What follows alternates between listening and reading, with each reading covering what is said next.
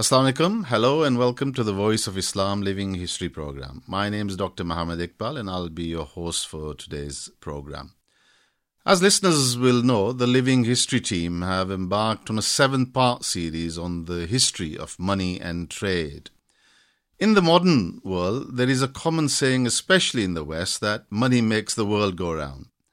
The phrase basically means that everything in this world would stop without money, and to some extent, this statement is true. Without money, you cannot afford a shelter on your head, buy the food to survive, or go from point A to point B, etc. Now, all nations have some sort of paper money and associated coins which we use to buy things.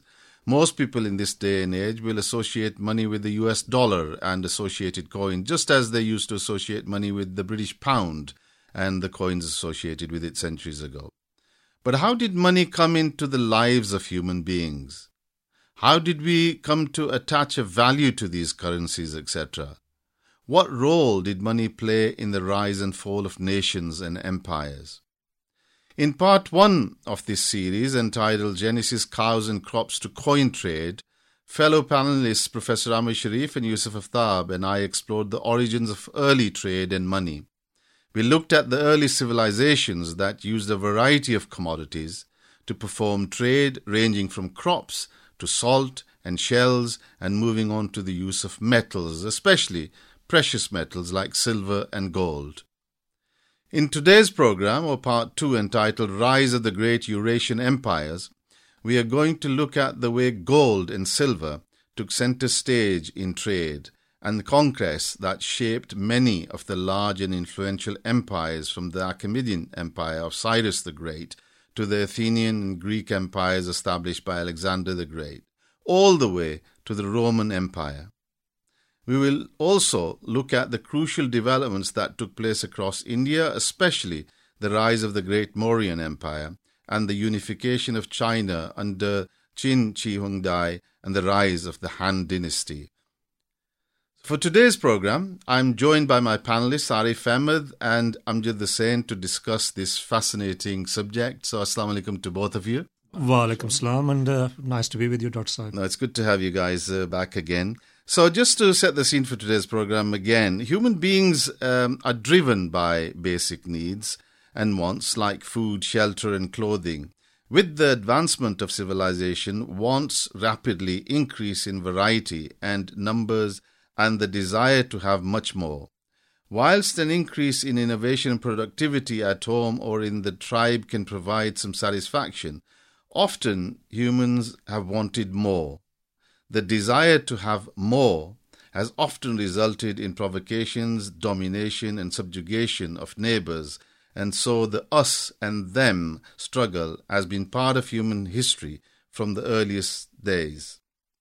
As we saw in part 1 of this series and in many of the other living history programs, often empire builders conquered other people and nations because they simply had the power to take the resources of their neighbors.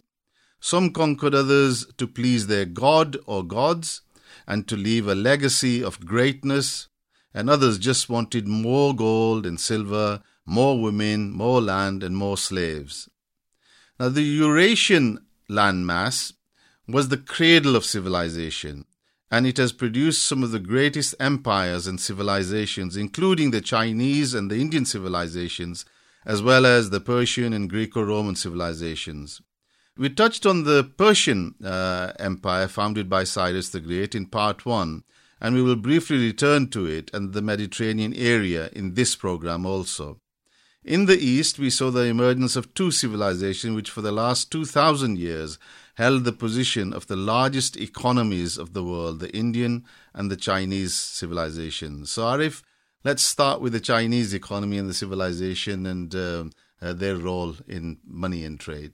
Thank you, Dr. Iqbal. So just to give our listeners some background, the Yangtze and the Yellow River provided the fertile environment for early Chinese civilizations to develop around 2500 BC. By 1600 BC, China had entered the Bronze Age with the Shang dynasty. However, the Zhou dynasty, which ruled from 1046 to 256 BC, was amongst the most culturally significant of the early Chinese dynasties. Their rule was the longest lasting of any in China's history, ruling for around 800 years. Now, the Zhou dynasty period coincides with the ancient Greek civilization, both in terms of military innovation and might, as well as the rise of many great thinkers and philosophers. There was a greater use of iron tools from 500 BC, which revolutionized agriculture, and this led to a large population increase during this period. During Zhou rule, great thinkers like Confucius formulated new ideas and ethos, which was to have currency far into the future and far beyond China's territory. The concept of mandate of heaven, which we've mentioned in one of our previous programs, was developed throughout the Zhou dynasty, and this guided Chinese culture and shaped Chinese history. A just and caring ruler carried the mandate to rule, and when a dynasty or ruler became unjust, then they lost the mandate from heaven, and the people had the right and duty to rebel and replace the ruler. In 221 BC, the king of the Qin declared himself the first emperor. He was known as Qin Shi Huangdi, and he united China into a single empire and its various peoples and traditions into a single system of government.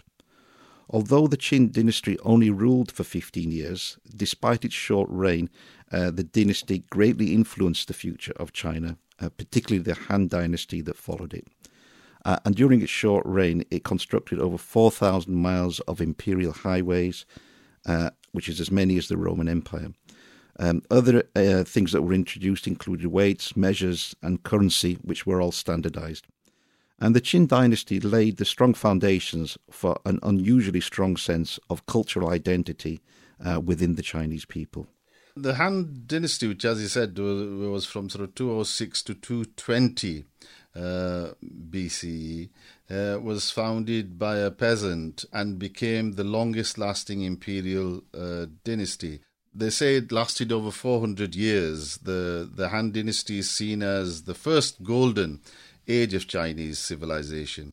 During the Han Golden Age, Chinese coins were made from mixtures of metals such as copper, tin, and lead.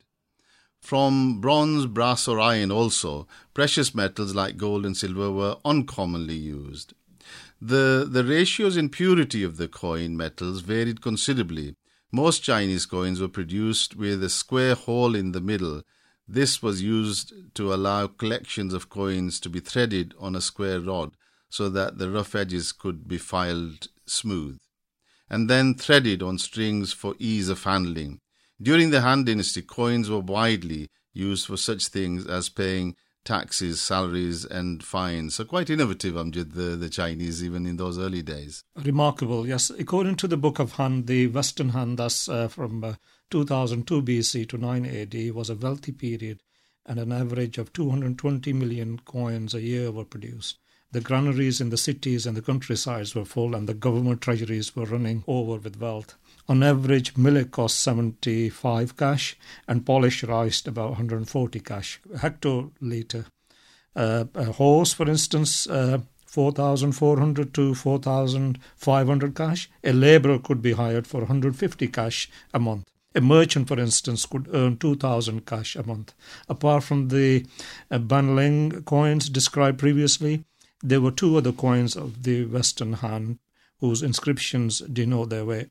The Han dynasty is noted for a flowering of homegrown technologies, as noted by the famed Professor Jeffrey Sachs in his excellent book, The Ages of Globalization. And I quote, "A partial list of spectacular breakthroughs during the Han Empire includes papermaking, navigation, that's the rudder, mathematics, negative numbers, solutions of equations, flood control along the Yellow River, the water wheel, for instance, metallurgy, that's rough iron, and seismometer." The empire also invented a model of administration that would last throughout Chinese history, a centralized national government ruling over a hierarchy of provinces, counties, districts, and villages. Confucianism was codified as the state ideology, unquote. With its internal unity and peace, the high productivity of mixed grain and animal husbandry farm system and effective administration, the population of the Han Empire around 1 Common Era, 1 AD, reached an estimated 60 million people compared to the Roman Empire, whose population was approximately 45 million. The total land area of the Han Empire was also slightly bigger than the Roman Empire at their peak stages. The Romans under Marcus Aurelius in 166 CE considered Chinese silk more precious than gold and paid China whatever price was asked. The dynasties that followed the Han dynasty continued on the path of innovation and improved productivity. The Song dynasty, thus from 96 to 179 Common Era, made major improvements to navigation with the introduction of nautical compass and improved shipbuilding, gunpowder and artillery. The movable type printing press, for instance, improved metallurgy and engineering, and the best porcelain in the world. And not to mention highly effective administration based on the best Confucius principles of humanness, righteousness, filial piety and loyalty. Amazingly innovative people, as Professor Jeffrey Sachs says, the Chinese. Let's move on to the Indian subcontinent now. And from archaeological studies, India can retrace its ancient history to the Indus Valley civilization, which is around 3,300 to sort of 1700 BC. And from religious scripture, Indians can retrace their origins all the way back to the Indo-Aryan Vedic period, which is sort of 1500 to 500 BCE. However, we will look at the recorded period associated with the sort of axial age. And during the axial age, which is when some of the great thinkers came throughout the world, from sort of Europe to Asia as well, that's the axial age. India witnessed the establishment of the largest empires India had seen, the Mauryan Empire, which was from 322 to 185 BCE. The Maurya Empire was established under the leadership of Chandragupta Maurya and his mentor Chanakya, as it says. The Arthashastra and the edicts of Ashoka, the famous king obviously from the Maurya, are the primary written records of the Mauryan times. The Arthashastra is an ancient Indian Sanskrit treatise on the statecraft, economic policy and military strategy, authored by Chanakya. Traditionally also referred to as Kautilya, and widely seen as the mentor of Chandragupta Maurya. At its peak, the empire stretched from the borders of Iran, including Afghanistan, all the way to Bengal and down towards Tamil Nadu. Almost all of India. Quite an amazing achievement at that stage, only later to be matched by the Mughals, but this was way, way before that period. Arif, just tell us a little bit more about this. Yes, so the organisation of the empire was in line with the extensive bureaucracy described by Kautilya in the Arthashastra. There was a sophisticated civil service which governed everything from municipal hygiene to international trade. And the expansion and defence of the empire was made possible by what appears to have been one of the largest armies in the world during the Iron Age. Now, according to the records of the Greek historian and ambassador to the Mauryan court, Megasthenes, the empire wielded a military of 600,000 infantry, 30,000 cavalry, 8,000 chariots, and 9,000 war elephants, besides followers and attendants. True superpower in absolutely those massive days. Armies, you can imagine there. The most well-known and celebrated ruler of the Mauryan Empire was the grandson of Chandragupta Maurya, who was known as Ashoka, and he ruled between 272 and 232 BCE. Now, he was a brilliant commander, and he crushed revolts ruthlessly, and he expanded the empire rapidly and provided great stability during his reign. His conquest of Kalinga in 262 to 261 BC, this proved to be the pivotal event of his life. Ashoka used Kalinga to project power over a large region by building a fortification there and securing it as a possession. Now, although Ashoka's army succeeded in overwhelming Kalinga, forces of royal soldiers and civilian units, an estimated 100,000 soldiers and civilians were killed in the furious warfare, including over 10,000 of Ashoka's own men. So you can see it was a very bloody battle. Many people were killed. Now, as a result of this, hundreds of thousands of people were adversely affected by the destruction and fallout of war. And when he personally witnessed the devastation, Ashoka began to feel remorse. Although the annexation of Kalinga was completed, Ashoka thereafter he embraced the teachings of Buddhism, and he renounced war and violence. And he sent out missionaries to travel around Asia and spread Buddhism to other countries. Quite a character, Amjad, wasn't he, really, from Ashoka empire the Great. builders in the... But yeah, go tell us a little bit more, because I know you take a deep interest in Indian history as well. While Ashoka maintained a large and powerful army to keep the peace and maintain authority, obviously, Ashoka expanded friendly relations, as Arif alluded to, with states across Asia and Europe, and he sponsored Buddhist missions. He undertook a massive public works building campaigns across the country. For over 40 years of peace, harmony and prosperity made Ashoka one of the most successful and famous monarchs in Indian history. He remains an idealized figure of inspiration in modern India, for instance. There is the Ashoka Chakra taking this pivotal central spot in the Indian flag, in the Indian national flag. The Ashoka Chakra is also, there's a depiction of Dharma Chakra, a wheel represented with 24 spokes in Buddhism. During the Maurya Empire, important changes and developments affected the Indian economy. It was the first time most of India was united under one ruler. With an empire in place, trade routes became more secure. The empire spent considerable resources building and maintaining these roads. And the improved infrastructure combined with increased security, greater uniformity in measurements, for instance, and the increased use of coins and as currencies. It enhanced trade, obviously. Although there was no banking in the Mauryan society, usury was customary. During this time, India's share is estimated to have been around 32 to 35% of the world economy. I mean, really, both China and India made enormous contributions in early stages of human development. Well, let us now return to the Near East, the Middle East, as we call it, and the Mediterranean region. Amongst ancient trading nations and cultures, the Phoenicians of the Fertile Crescent were probably the most successful trading culture of its time. We spent a lot of time talking about a lot of the other great, empires, the Assyrians and the Babylonians and the Persians and whatever, but the Phoenicians were amazing traders indeed. Starting around 1500 BC, the Phoenicians began to establish coastal colonies around the Mediterranean. The most important of these colonies was that of Carthage, present-day Tunisia, founded by the Phoenicians in the 9th century BCE. The Phoenicians were a relatively small group in a highly militarized region of the Near East and focused on being traders. The Bible describes them as highly successful people, but described their cities and peoples as sources of arrogance and wealth, particularly in Ezekiel in this respect.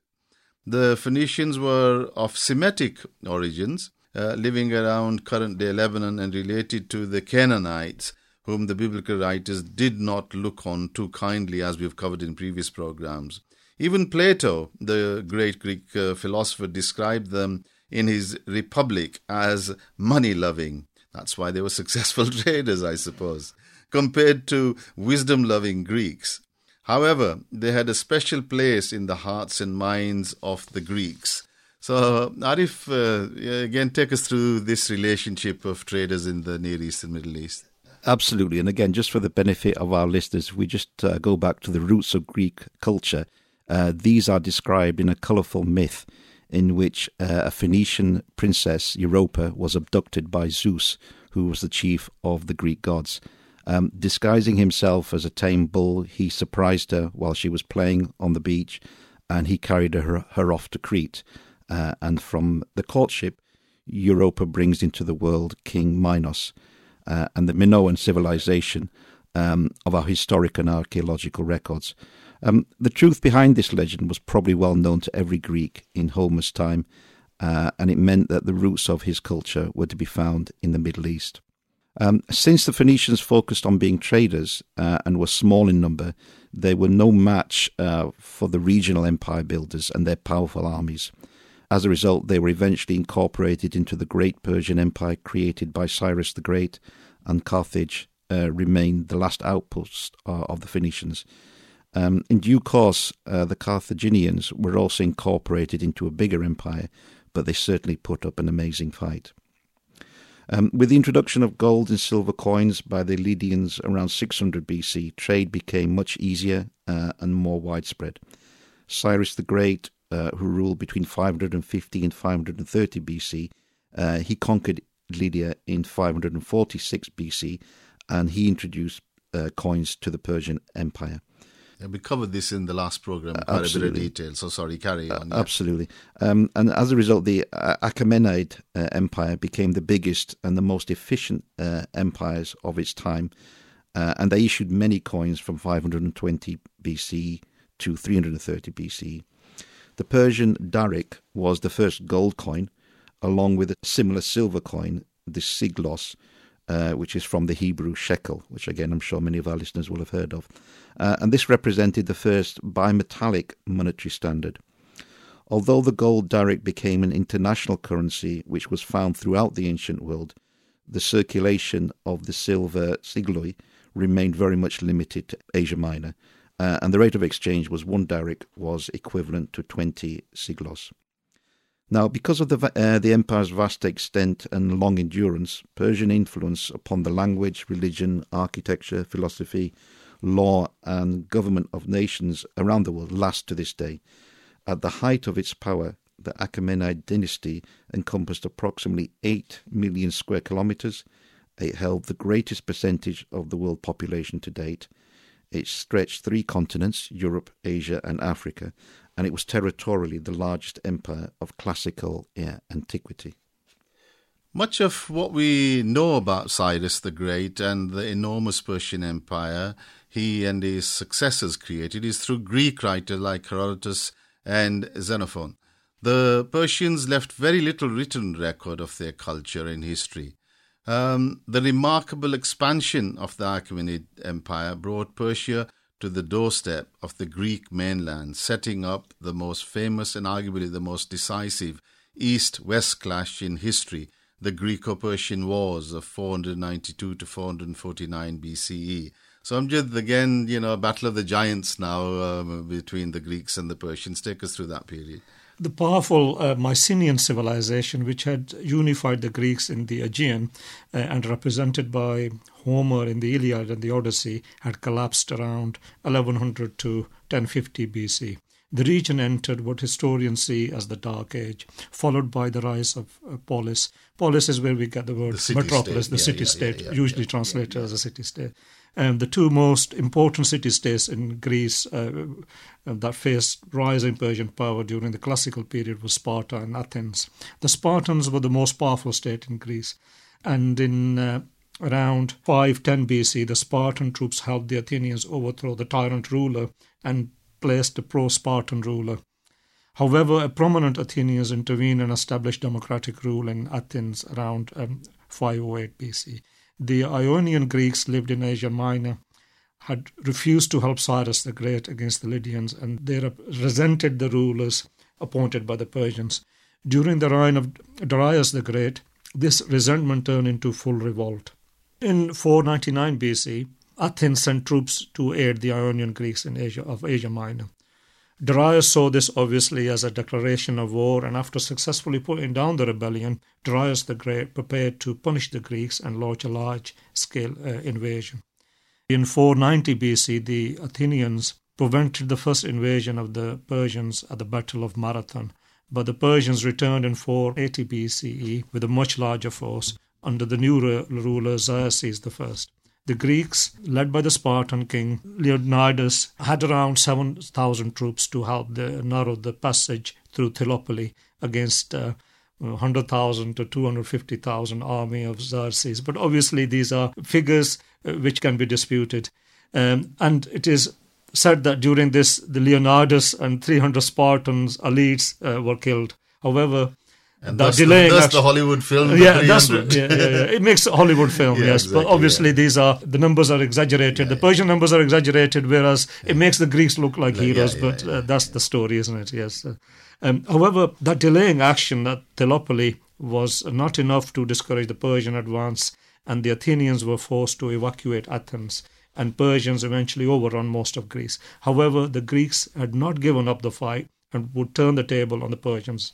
Well, I mean, they were brave, and but the Persians eventually did succeed in conquering North. This is probably a good place to pause, and then inshallah we will carry on in the second part. So hopefully joining listeners in a short while.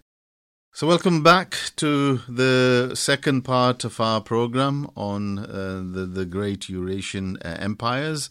So we were discussing the Battle of the Titans, the Persians, which at that stage was the greatest empire, and how really they clashed against the city-states, Sparta and Athens, that came together. I think all the city-states came together to fight the Persians, and we looked at the Battle of Thermopylae.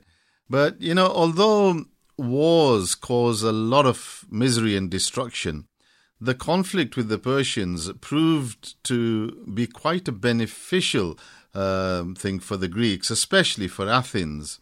Firstly, it created a stronger and deeper Greek identity, uniting all the Greek city-states, which were always fighting with each other before that, and they now could focus on a foreign invader. And secondly, it promoted the city-states to look for sources of gold and silver to fund the war effort. And this was an amazing development for the Greeks, wasn't it, Arif? Absolutely. They had a very good slice of luck. Yeah. So just before the second Persian invasion of Greece, Athens had the good fortune to find one of the biggest deposits of silver around the ancient mines of Lorien. These mines were located in southern Attica, approximately 50 kilometers south of Athens. And while the mines are best known for producing silver, there was also a big source of copper and lead. The massive deposits of silver in these mines meant at the beginning of the second Persian invasion of Greece, the Athenian state had at its disposal 3,000 tons of silver. Now that's a lot of silver massive for that amount, time. Yeah, absolutely. Yeah. So great wealth there. And the Athenian leader at the time, Themistocles, he proposed that this money should be used towards the building of 200 long warships called triremes, which could be used to fight against the Persians. Themistocles also believed that as Greeks were outnumbered by the Persians, they should avoid fighting on land, and they should try to defeat the Persians at sea, which was a form of warfare highly suited to the Athenians. So the background to this is that it's estimated that there was around 20,000 slaves who worked in the mines to produce the silver for the fleet that Themistocles demanded. And these ships were used to conduct the naval campaign against Persia, culminating in the victory at the Battle of Salamis in 480 BC and Athenian victory. Again, 1 year later, without a navy to support the troops, the Persian king Xerxes retreated to Asia and forever abandoned his attempt to conquer Greece. So you can see this is a great turning point in history, you can say. Just think if they didn't have that silver, it would have been very different. Game over for them, and so that resource was such an important development for them. Yes. Sorry, carry on, Ari. And absolutely. So many historians believe that a Persian victory would have stopped the progress of ancient Greek civilization, and by extension Western civilization as a whole, leading them to argue that Salamis is one of the most significant battles in human history. It's a true turning point in history that people will recognize. Now, the ships that had helped to win the Battle of Salamis were paid for with silver from the mines of Lorien. So it would be safe to say that these mines in the southern part of Attica and the miserable labour of the enslaved men there contributed significantly to the saving of Western civilization. Athens had led a coalition of Greek city-states to defeat the greatest empire on earth, the Persian Empire, and after peace was made with Persia in the mid-5th century BC, what started as an alliance of independent city-states became an Athenian empire, as Athens abandoned the pretense of parity between its allies and relocated the Delian League treasury from Delos to Athens, where it funded the building of the Athenian Acropolis. and they put half of the population on the public payroll and maintained a position of the dominant power in the Greek world. So you see how much things changed just because of that discovery of the silver mines. But this brings us to a very famous phrase that was developed and from a historian, the Thucydides trap. And just to give some background to this, Thucydides was a great historian from Greece. As expected from this development you've just described, Arif, the increasing wealth and assertiveness of Athens led to resentment amongst other city-states and eventual conflict, described by the historian Thucydides in his epic History of the Peloponnesian War from 431 to 404 BCE. Thucydides' statement, and I quote, "It was the rise of Athens and the fear that this instilled in Sparta that made war inevitable." Listeners should remember this quote, because when we look at all the conflicts that have happened since, you can relate to this when a rising power comes and challenges another one. So this particular statement he made has led many modern commentators to reflect much more closely on this important work to understand rivalries and conflicts between an established empire and a rising new power. The conflict marked the end of Athenian command of the sea. The war between Athens and the city-state Sparta ended in 404 BCE with an Athenian defeat after Sparta started its own navy, funded, believe it or not, by the Persians who they had kicked out. Isn't it ironic? So I'm just to take us through this irony. Sparta's position as the number one city-state in Greece was to be short-lived.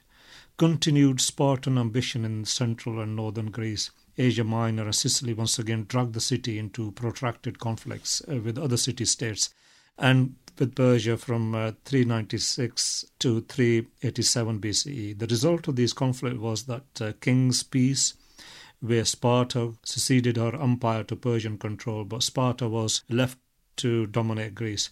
Perhaps the real winner of the Peloponnesian Wars was actually Persia. They played a clever one, the Persians. And in the long term, backwater territory of northern Greece called Macedonia. Oh, yes. That'll be interesting. And in 310 BCE, the ambitious Alexander III of Macedon, commonly known as Alexander the Great, conquered the Persian Empire and northern Greece. Alexander was a great admirer of Cyrus the Great and quickly adapted the Persian bureaucracy and politics to govern his new empire. With access to all the gold and silver of the Persian Empire, the silver mines of Athens, for instance, became irrelevant as the price of silver collapsed. When Alexander died just a few years later, his empire quickly fragmented into three separate parts. I mean, Alexander's rise was truly amazing. You know, they all considered Macedonia as backward and useless and whatever. And yet his father prepared the grounds, really, to take over. And then Alexander was one of the most amazing generals in human history who, went up to the Indus and had such a massive empire. But it was only a 10-year period in which he conquered. And then it fragmented and fell apart. So Athens is usually referred to as the cradle of Western civilization and the birthplace of democracy. Athenian democratic system established in 508 BCE remained remarkably resilient and with a few brief interruptions remained in place for 180 years until 322 BCE. Athens was a center for the arts, learning and philosophy, home of Plato's Academy and Aristotle's Lyceum. Athens was also the birthplace of Socrates, Plato, Pericles, Aristophanes and Sophocles, and many other prominent philosophers, writers and politicians of the ancient world.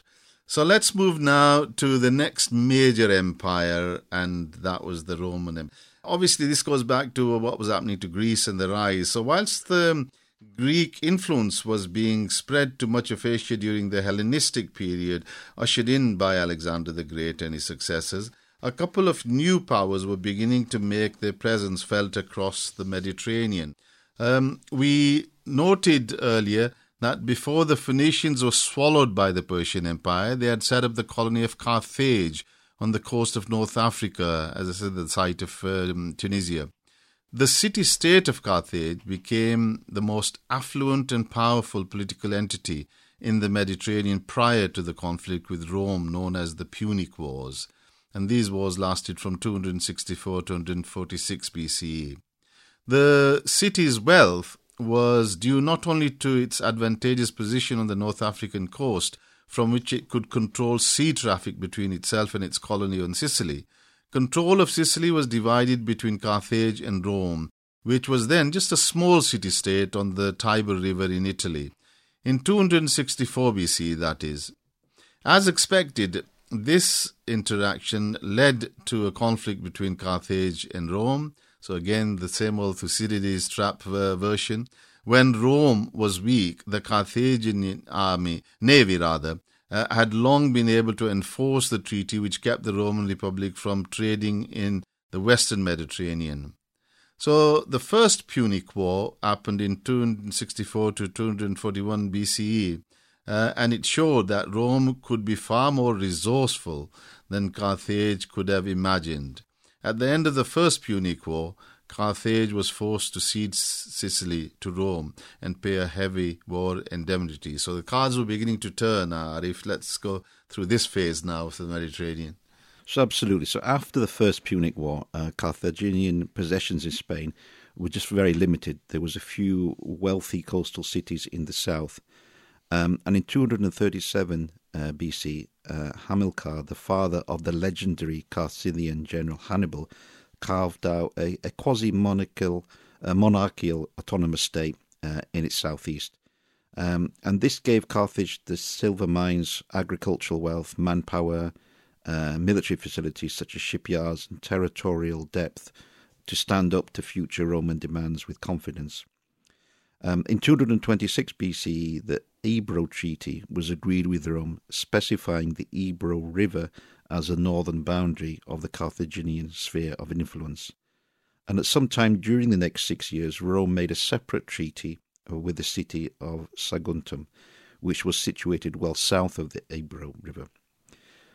As expected in 219 BC, Hannibal besieged, captured and sacked Saguntum, and in spring 218 BC, Rome declared war on Carthage.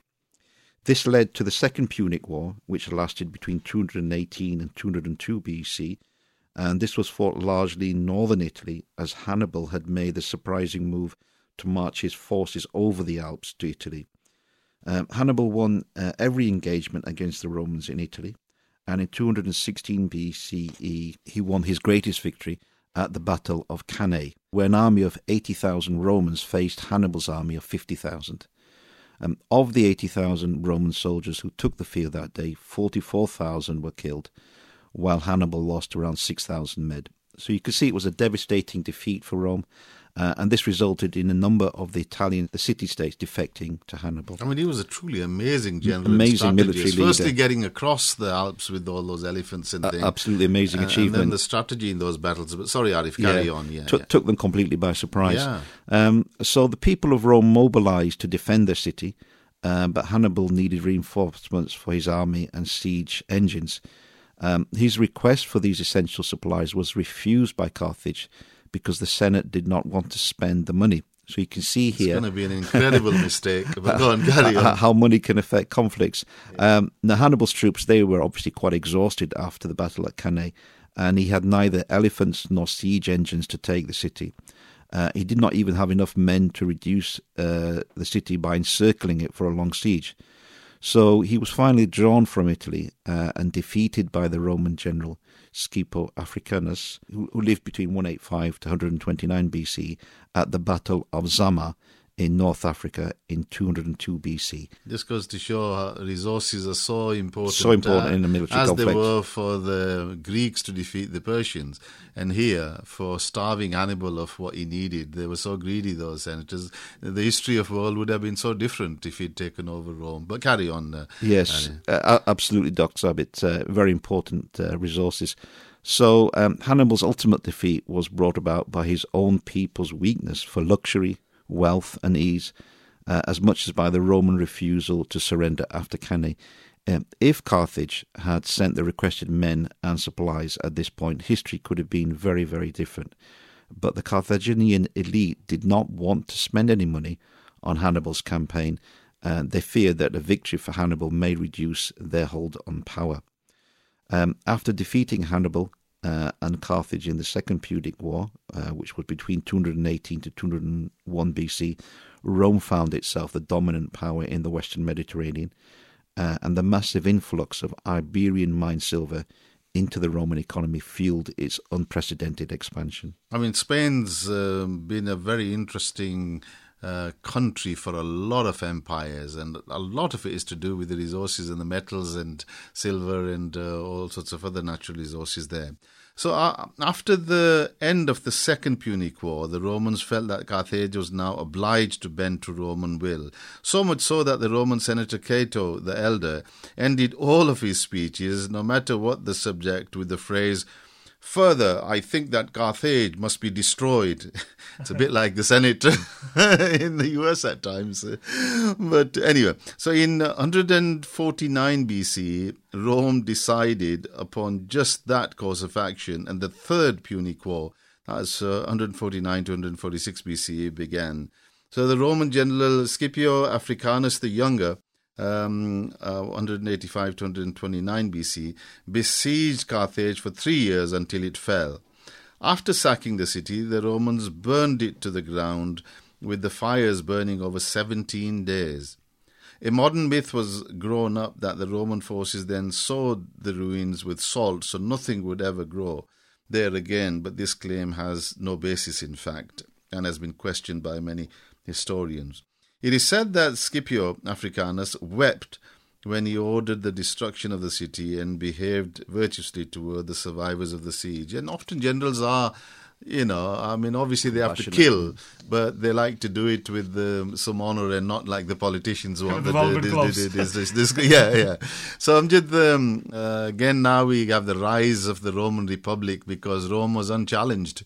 They had absolutely slaughtered the Carthaginians. Mediterranean was there. So take us through the Roman Republic and the Roman Empire, nearly 1,000 years. We will deal with the empire later, but take us through the Roman Republic bit. The Roman Republic was based on the Athenian model of governance. Power rested with the Senate, and the ruling figures were two consuls who changed every year or so that no one person could hang on to power. The Republic lasted around 500 years, starting from around 509 BC, as you stated, and ended in 27 BC with the establishment of the Roman Empire.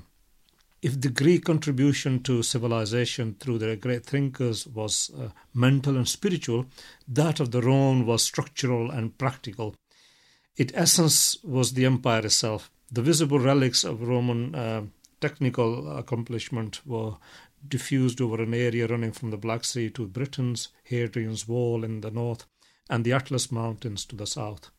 The capital, of course, contained some of the most spectacular monuments. Britain was a backwater of Europe before the Romans' invasion, and as an island it was protected to some extent by the English Channel. However, Julius Caesar, the great Roman conqueror of Gaul and later the founder of the Roman Empire, was keen to invade Britain, and he was annoyed with the sympathy and support provided by the Britons to the Gauls, for instance. However, his two attempts to invade Britain in 55 BCE and 54 BCE were not successful. The Romans had to wait until 43 AD before they could successfully invade Britain. This was during the reign of Emperor Claudius, and the importance of Britain was spelled out by the Roman historian and senator Tacitus. And he said, and I quote, "Britain yields gold, silver and other metals to make it worthy of conquering," so Tacitus declared. So when Claudius in 43 AD began the conquest of Britain, the Romans may well have seen themselves as civilizing influence on Britons. However, the Britons saw things very differently indeed. No victim sees any potential conqueror as virtuous. It's interesting what they wrote about the Romans, isn't it? Go on. Yes, and we have a quote here now from Tacitus himself, and it's quoted in Qumran on page 198, and I quote, "We, the last men on earth." This is a Britain. This is kind of Britain, yes. Yeah. So we, the last men on earth, the last of the free, have been shielded until today by very remoteness and the seclusion to which we are famed. but brigands of the world, I mean, that's like gang of thieves, brigands of the world, the Romans they meant. They're referring to the Romans, have exhausted the land by their indiscriminate plunder, and now they ransack the sea. The wealth of an enemy excites their cupidity, his poverty their lust of power. East and West have failed to glut their maw. They are unique in being as violent tempered to attack the poor as the wealthy. Robbers, butchery, rapine, and liars call empire. They created desolation and they call it peace. Yeah, it's interesting, isn't it? Between the ruler and the ruled, and how the different views. Yes, basically, the Britons, the Romans were gang of invaders who wanted their resources. Yes, absolutely. Yes. So anyway, the Roman Empire, like Alexander the Great's empire, was acquired by the absorption of older empires, the Greek and Egyptians, and later farming societies, the Gauls, the Britons, and the Germans. Military power was the ultimate basis of Roman Empire, but this was inseparably linked to administrative and political skill. Caesar, who campaigned for consul as chief magistrate, that is, in 63 BC, knew much about the empire, and like many politicians of this day and age, knew how to secure votes. And he writes, this in Will Durant's The Story of Civilization, and I quote, he says, "The whole system of credit and finance which is carried on here at home, that is in Rome, is inextricably bound up with the revenues of the Asiatic provinces. If these revenues are destroyed, our system of credit will crash. Prosecute with all your energies the war against the Mithridates, by which the glory of the Roman name, the safety of our allies, our most valuable revenues, and the fortunes of innumerable citizens will be effectively preserved." So, resources are important for maintaining great big empires. Now, whilst prolonged warfare reinforced the day-to-day power and the moral authority of the Senate, the expansion of territory led to serious problems at home. Having seen the rise of gangsterism, corruption, and murder disfiguring public life and discrediting the Senate, Julius Caesar, who had been elected as consul in 59 BC, took a step which was to mark the end of the Roman Republic. So after accumulating enormous wealth and gaining the support and loyalty of the army, Caesar decided to march on Rome in 49 BC. The Senate sent for Pompey, the other great general of the Romans, in the east to defend Rome. Pompey was defeated in 48 BC, and the Senate named Caesar dictator for a year, and then in 46 BC for the decade, and then in 44 BC dictator for life, and so the deified Caesar was born. However, before he could do much more, on the 15th March 44 BC, he appeared in the Senate, was assassinated by his friends, basically, who knew him, and they stabbed him in the back. So, Arif, now we start seeing the build-up of the empire, the Roman Empire. So take us through that phase. Yes, so by the time Caesar died, the Roman Empire was more or less in place. And after years of racking civil wars, it was taken over by Caesar's great-nephew and his adopted son, Octavian, who in 27 BC he received the honorific title of Augustus the Illustrious. By the end of the Republic, the city of Rome had achieved a grandeur befitting the city of an empire which dominated the whole of the Mediterranean. At that time, it was the largest city in the world. Estimates of its peak population, they range from 450,000 to over 3.5 million, but the most popular estimates are between 1 to 2 million people. Now, this grandeur increased under Augustus, who completed Caesar's projects and added many of his own, such as the Forum Augustus and the Ara Pacis. I believe that this is a sort of an altar monument. And he is said to have remarked that he found Rome a city of brick and he left it a city of marble. I think the actual phrase in Latin, it's been a long time since I've studied Latin, but I'll just have a go at what the phrase is. It's urbem laterium inventit, marmorium reliquit. So by now, Rome was now a monarchy, and this was demonstrated by the succession of 5 members of the same family. Augustus embodied Rome's sense of a historical destiny, and he had much personal integrity and authority, being celebrated by the poet Horace as the guardian of the ancient virtues. Augustus bequeathed to the state a capable successor, his stepson Tiberius, who was a conscientious ruler, and he was quite unusual because he rejected deification with the words, "I am mortal and I have mortal obligations to fulfill. I shall be content if it is thought that I have discharged the duties of a prince." Unfortunately for Rome, the emperors who followed him left a shameful legacy. The successors to Tiberius, Gaius Julius Caesar Germanicus, nicknamed Caligula, was tyrannical. His preferred entertainments were public executions and torture. He exhibited his wife as nakedly as himself in front of his friends and wanted to marry his sister. So totally a crazy guy, to be honest. Eventually he was killed and Claudius was proclaimed as emperor. Claudius was very incompetent as well, and he was replaced by another incompetent nutcase, Nero.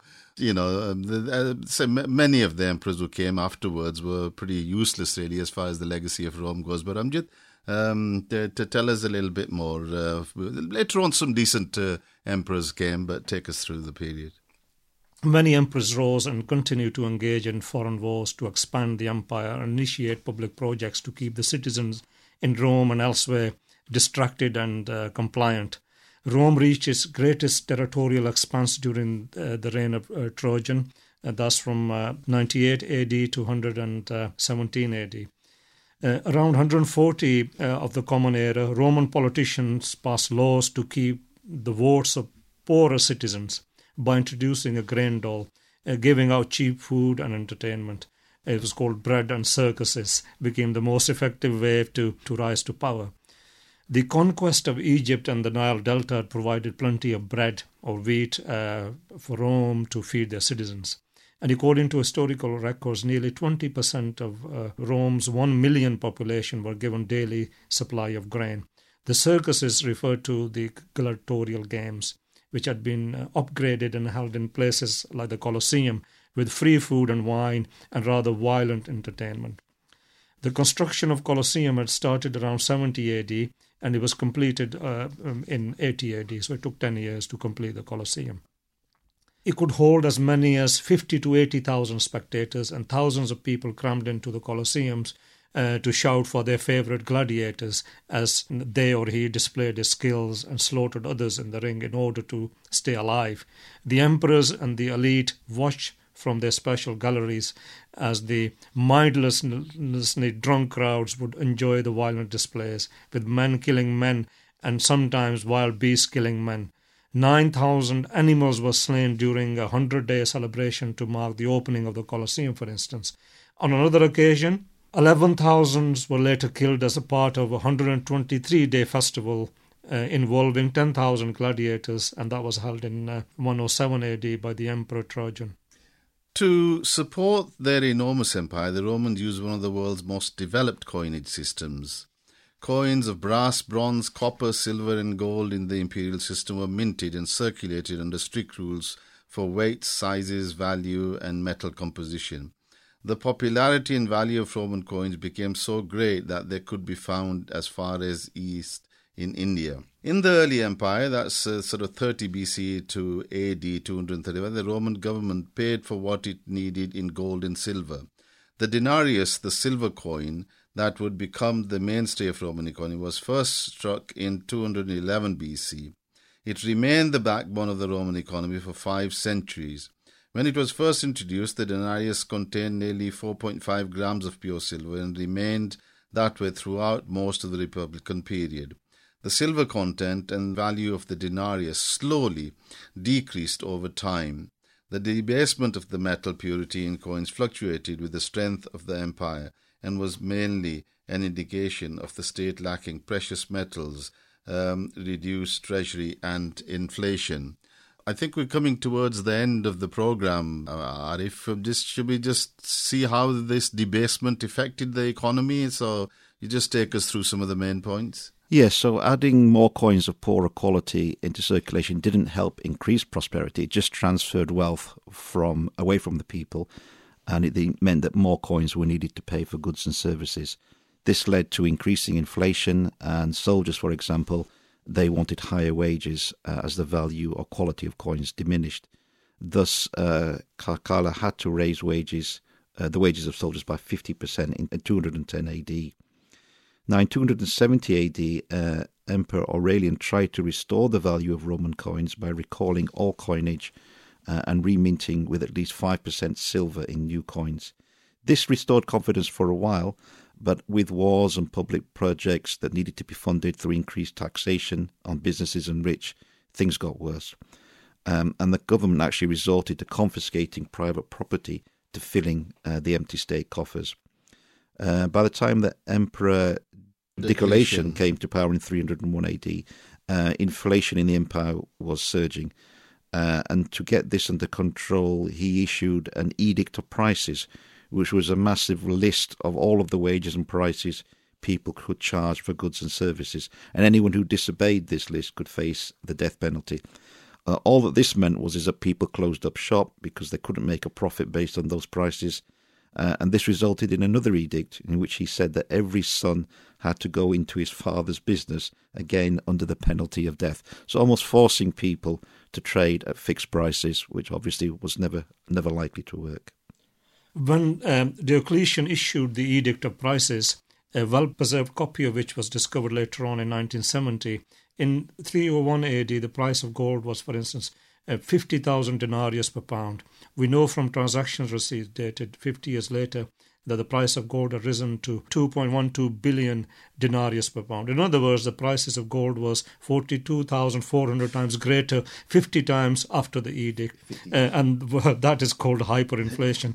And it's probably the first documented case of it. The impact of this on the Roman currency-based trade was devastating, as the consequences of the economic system reverted back to the barter system. To put this into perspective, we need to see the impact of this hyperinflation in relation to the purchasing power of a citizen. In modern age, if an average new car sold for about 2,050 years ago, the average car today would sell for 85 million. That is truly hyperinflation, and it shows what's happening in the current cycle of business as well in the countries. So I think in his concluding remarks, I say the soaring logistical and admin costs and no precious metals left to plunder from enemies, the Romans levied more and more taxes against the people to sustain the empire.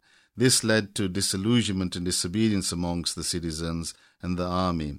And although Rome had been in decline for a long time, its massive army had ensured for over 800 years that Rome would be safe from enemy attacks.